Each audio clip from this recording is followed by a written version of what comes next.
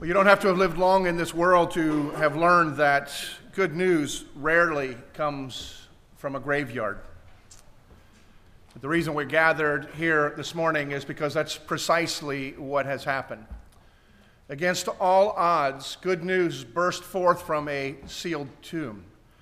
Jesus, who had been crucified, died, and was buried, was resurrected from the dead. And along with his body, every promise and every hope for the world. And it's by his resurrection that Jesus distinguishes himself from every other religious leader who has walked the face of this earth at any time in history. There are many who have come claiming to be sent from God, many who have been actually sent from God, many who have taught great things, many who have lived lives that we would look at and recognize there is something noble, something admirable in the way that they lived. And yet for every one of those religious leaders who has walked the face of the earth, the lasting monument for every one of them is a grave marker that indicates the space is occupied, except for Jesus Christ. Jesus opened his tomb in order that we might be able to peek inside and recognize that the grave is empty because he's not there. While he was dead, he has risen from the dead. He is the one that is not only sent from God, he is the one who is God incarnated, just as was prophesied, just as he declared, and just as all who recognize the significance of the resurrection know and believe. And it's also important that we recognize that this is not just a matter of some religious folklore. The resurrection is a historical and a verifiable action. Jesus appeared to thousands of people after his resurrection. Some Bible scholars have noted that it is quite possible, taking the accounts that we find in the Gospels and in comparing other historical sources that are almost unquestioned, that more people likely saw Jesus after his resurrection than ever saw Napoleon after his failure at Waterloo. And yet, rarely will you find a college campus or historian that doubts that Napoleon actually lived after the battle. There was no report that he died. Why would we doubt that he lived? Just because he was in exile and nobody saw him? Why should we doubt that? And yet more people saw Jesus after they saw that he was dead, which would capture most people's attention, than ever saw Napoleon, because the resurrection is real. Hundreds of millions of people throughout the world gather this day with others who know, who hope, and who celebrate the reality of God's resurrection. They come not only to remember, but they come to rejoice. They come to reflect on the significance of Jesus Christ crucified and him alive again. And this morning what I want to do is really reflect on some of the testimonies that we have already heard given to us by God's Word. In 4 testimonies, 3 of which we've heard read for us this morning, and the 4th is actually a continuation of a conversation that took place after Jesus was raised. And the reason I want to reflect on them is because they are as pertinent for us today as they were for those who first heard the conversations, first partook in the conversations in AD 33. And each of these conversations can easily be summarized in a simple 2-word phrase that is a message for us. And together, they are vitally important and instructive for us today. The first one message in the conversation is simply no fear. We find that in Matthew 28. So on that first Easter morning, as we heard earlier, a group of women went to Jesus' tomb. And they were somewhat startled and confused when they found it opened, empty, and unguarded. They were flat out freaked out when an angel showed up to explain to them what the problem was, why they weren't finding what they were expecting to find. His question, why are you looking for the living among the dead. Jesus is not here. He has risen just as he said he would. And if that wasn't freakish enough, after the angel disappears and they are beginning to make their journey back home, Jesus himself appears to them. And Jesus, in this conversation, says to the women, "Do not be afraid." A little later, Jesus actually met with the disciples, and as he appeared to his disciples, he addressed them about their fears, saying essentially the same thing: do not be afraid. The question would be, what is it that they would be afraid of? Well, the first would be that they thought they were seeing a ghost. I mean, they knew that he was dead. And despite people thinking that people were primitive and they didn't understand death when they saw it, they understood death. They understood dead is dead. Even if they had seen The Princess Bride, like most of us have seen, and have heard that there is dead, and mostly dead, they understood that concept doesn't really apply to real life. They knew death. They had experienced death in a way that most of us have not, because it was something that they were not sheltered from, as we often are. And so they had seen him crucified. They had known that his body was prepared for burial by people who do that and could tell the difference between a cold corpse and a body that is still breathing. They had known that his tomb was sealed and guarded. And here he was standing before them. And the fact is, if any of us were standing there, we'd have been freaking out too, because dead people don't come back. And there he is standing before them. And so they were afraid. And so his first words, "Do not be afraid."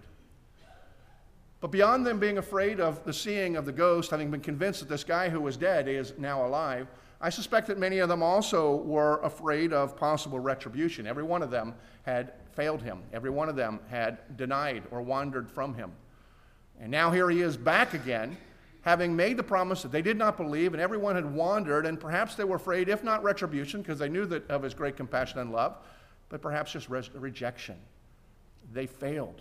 They had proven themselves unworthy of this one who had made all promises. There's a number of fears that were no doubt going through their minds, that were affecting them, their process of thinking, their just state of being. And I probably don't have to describe to you what fear does to us, or even how easily fear can appear to us, even through the simplest of things. I remember reading of a man who was getting ready to take a number of airplane trips, or be on a lot of airplanes, traveling in different parts of the world. And just because he was a conscientious man, he decided that he would up his family's insurance with a relatively cheap policy to increase supplemental insurance for his family, $100,000, in case something happened to him while he was gone. And so as everything was in order and the day came for him to begin his trips, he had checked in at the airport plenty of time before his plane was to leave, and so he settled in, decided to grab some lunch at the little Chinese restaurant that was in the airport. And after he ate his meal, and he opened his fortune cookie that said, "A recent investment will pay big dividends."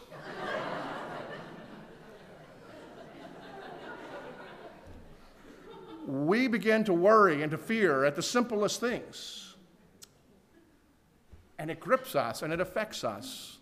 Years ago, the newspaper columnist Ann Landers, who would write advice columns to people that would write in with their problems, she was asked if there was any theme that was more common than any others that she received. What was it that just kind of outpaced all the other concerns that people would write to her about?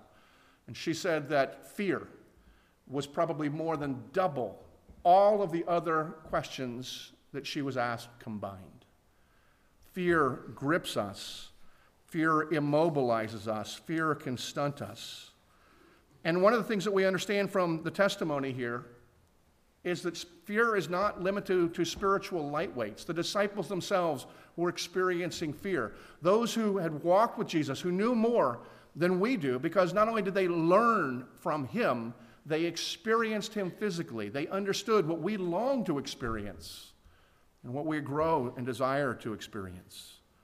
And yet they were experiencing fear. Maybe you're here this morning. In fact, no doubt many of you are, who are living with fear. It may be a health issue. It may be a job or a financial issue. It may be fear of rejection in a relationship. Fear comes in a number of colors and shapes and sizes.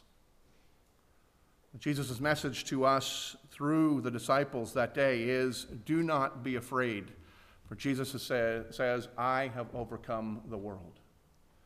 It's interesting, in Romans 8, we are told that the crucifixion is the grounds upon which we understand that all of our hopes should be built and that all of our fears should be pushed aside. Because as Paul writes with God's inspiration, that he who has not spared his own son, how much more will he not give to us as we have need, those who belong to him? We have the testimony of the crucifixion, of God's love that eradicates our fears. But more than that, we have the testimony of the resurrection. Christ, who had been crucified, has been risen from the dead, and is the assurance of all of God's promises. He is now alive and interceding on behalf of you and me. The second conversation that we find in Luke 24 would be summarized as this: touch me. See, when Jesus did appear to the disciples, when they were all frightened about seeing a ghost, all of them were present except for one, Thomas. And when Thomas got back and the other disciples told him of their encounter with Jesus, he was incredulous. Why? Because dead men don't rise from the grave. And so he declared to them, his friends, his colleagues of years, those who respected, those he had argued with and debated with, unless I see, unless I can put my own finger in the wounds in his hands, my hand in the wound in his side, I will never believe. About a week later, Jesus showed up again while the disciples were assembled, and he walked over to Thomas. No wonder, no question, or certainly wonder what it would be that Thomas might have been thinking as Jesus was approaching. First of all, he's probably thinking, is this a ghost? Is this a joke? And finally, oh no. And Jesus simply says, touch me. And as Thomas did, blessed are you, Thomas, for you believe because you have seen and touched. Blessed all the more are those who believe who have not seen. Thomas and the other disciples learned an important lesson that day, one that's important for us to remember as well. And particularly, they learned that Jesus is not angry with, nor is he afraid of any questions or any honest doubts. In fact, Jesus invites them, invites you and me to expose them, to raise them, and if you have any questions, to come to him and seek him, to reach out to touch or be touched by him, though now not with physical hands. But God, who is the creator of all that is physical, is beyond that which is physical. And by his power, he can enable us to see what we cannot see with eyes and to understand what we cannot validate in other ways. And is supported by history.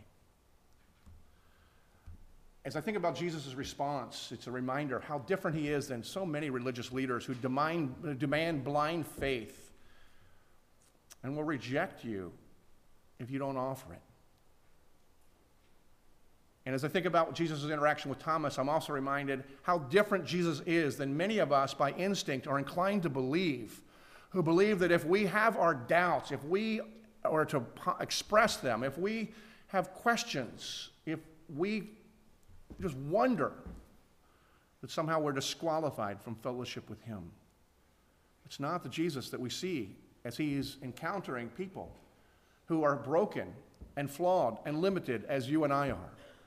He approaches, he engages, he understands our limitations, and he says, raise your doubts, raise your questions, ask them, bring them.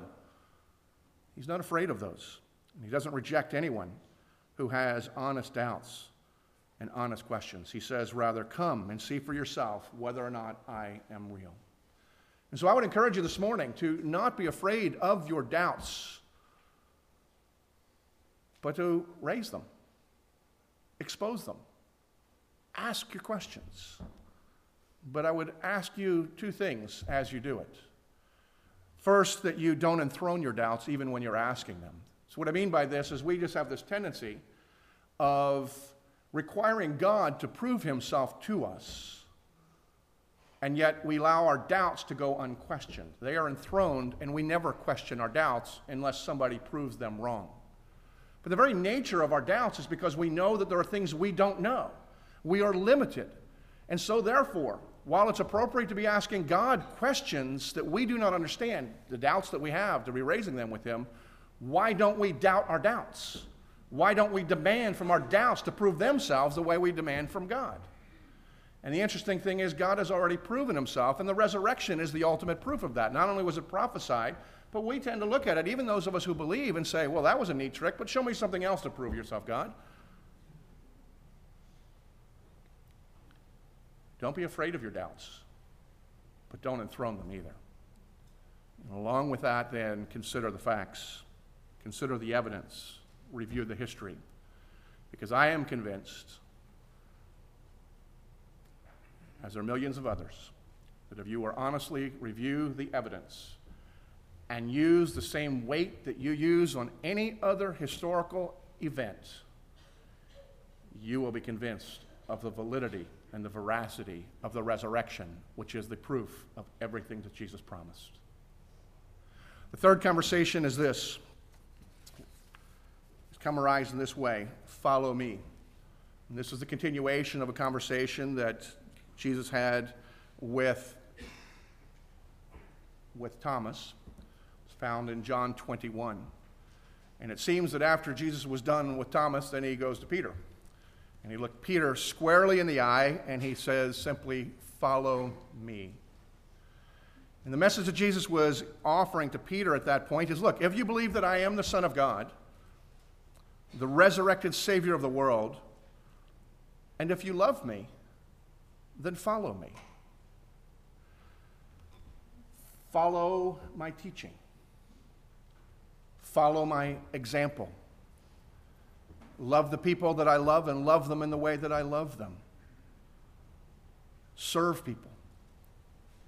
Care for those who are hurting. Share with those who are in need. Remember those who are lonely and who are forgotten. And in this way, you are taking up your cross and following me. Because if you're going to follow me, you're going to take a cross.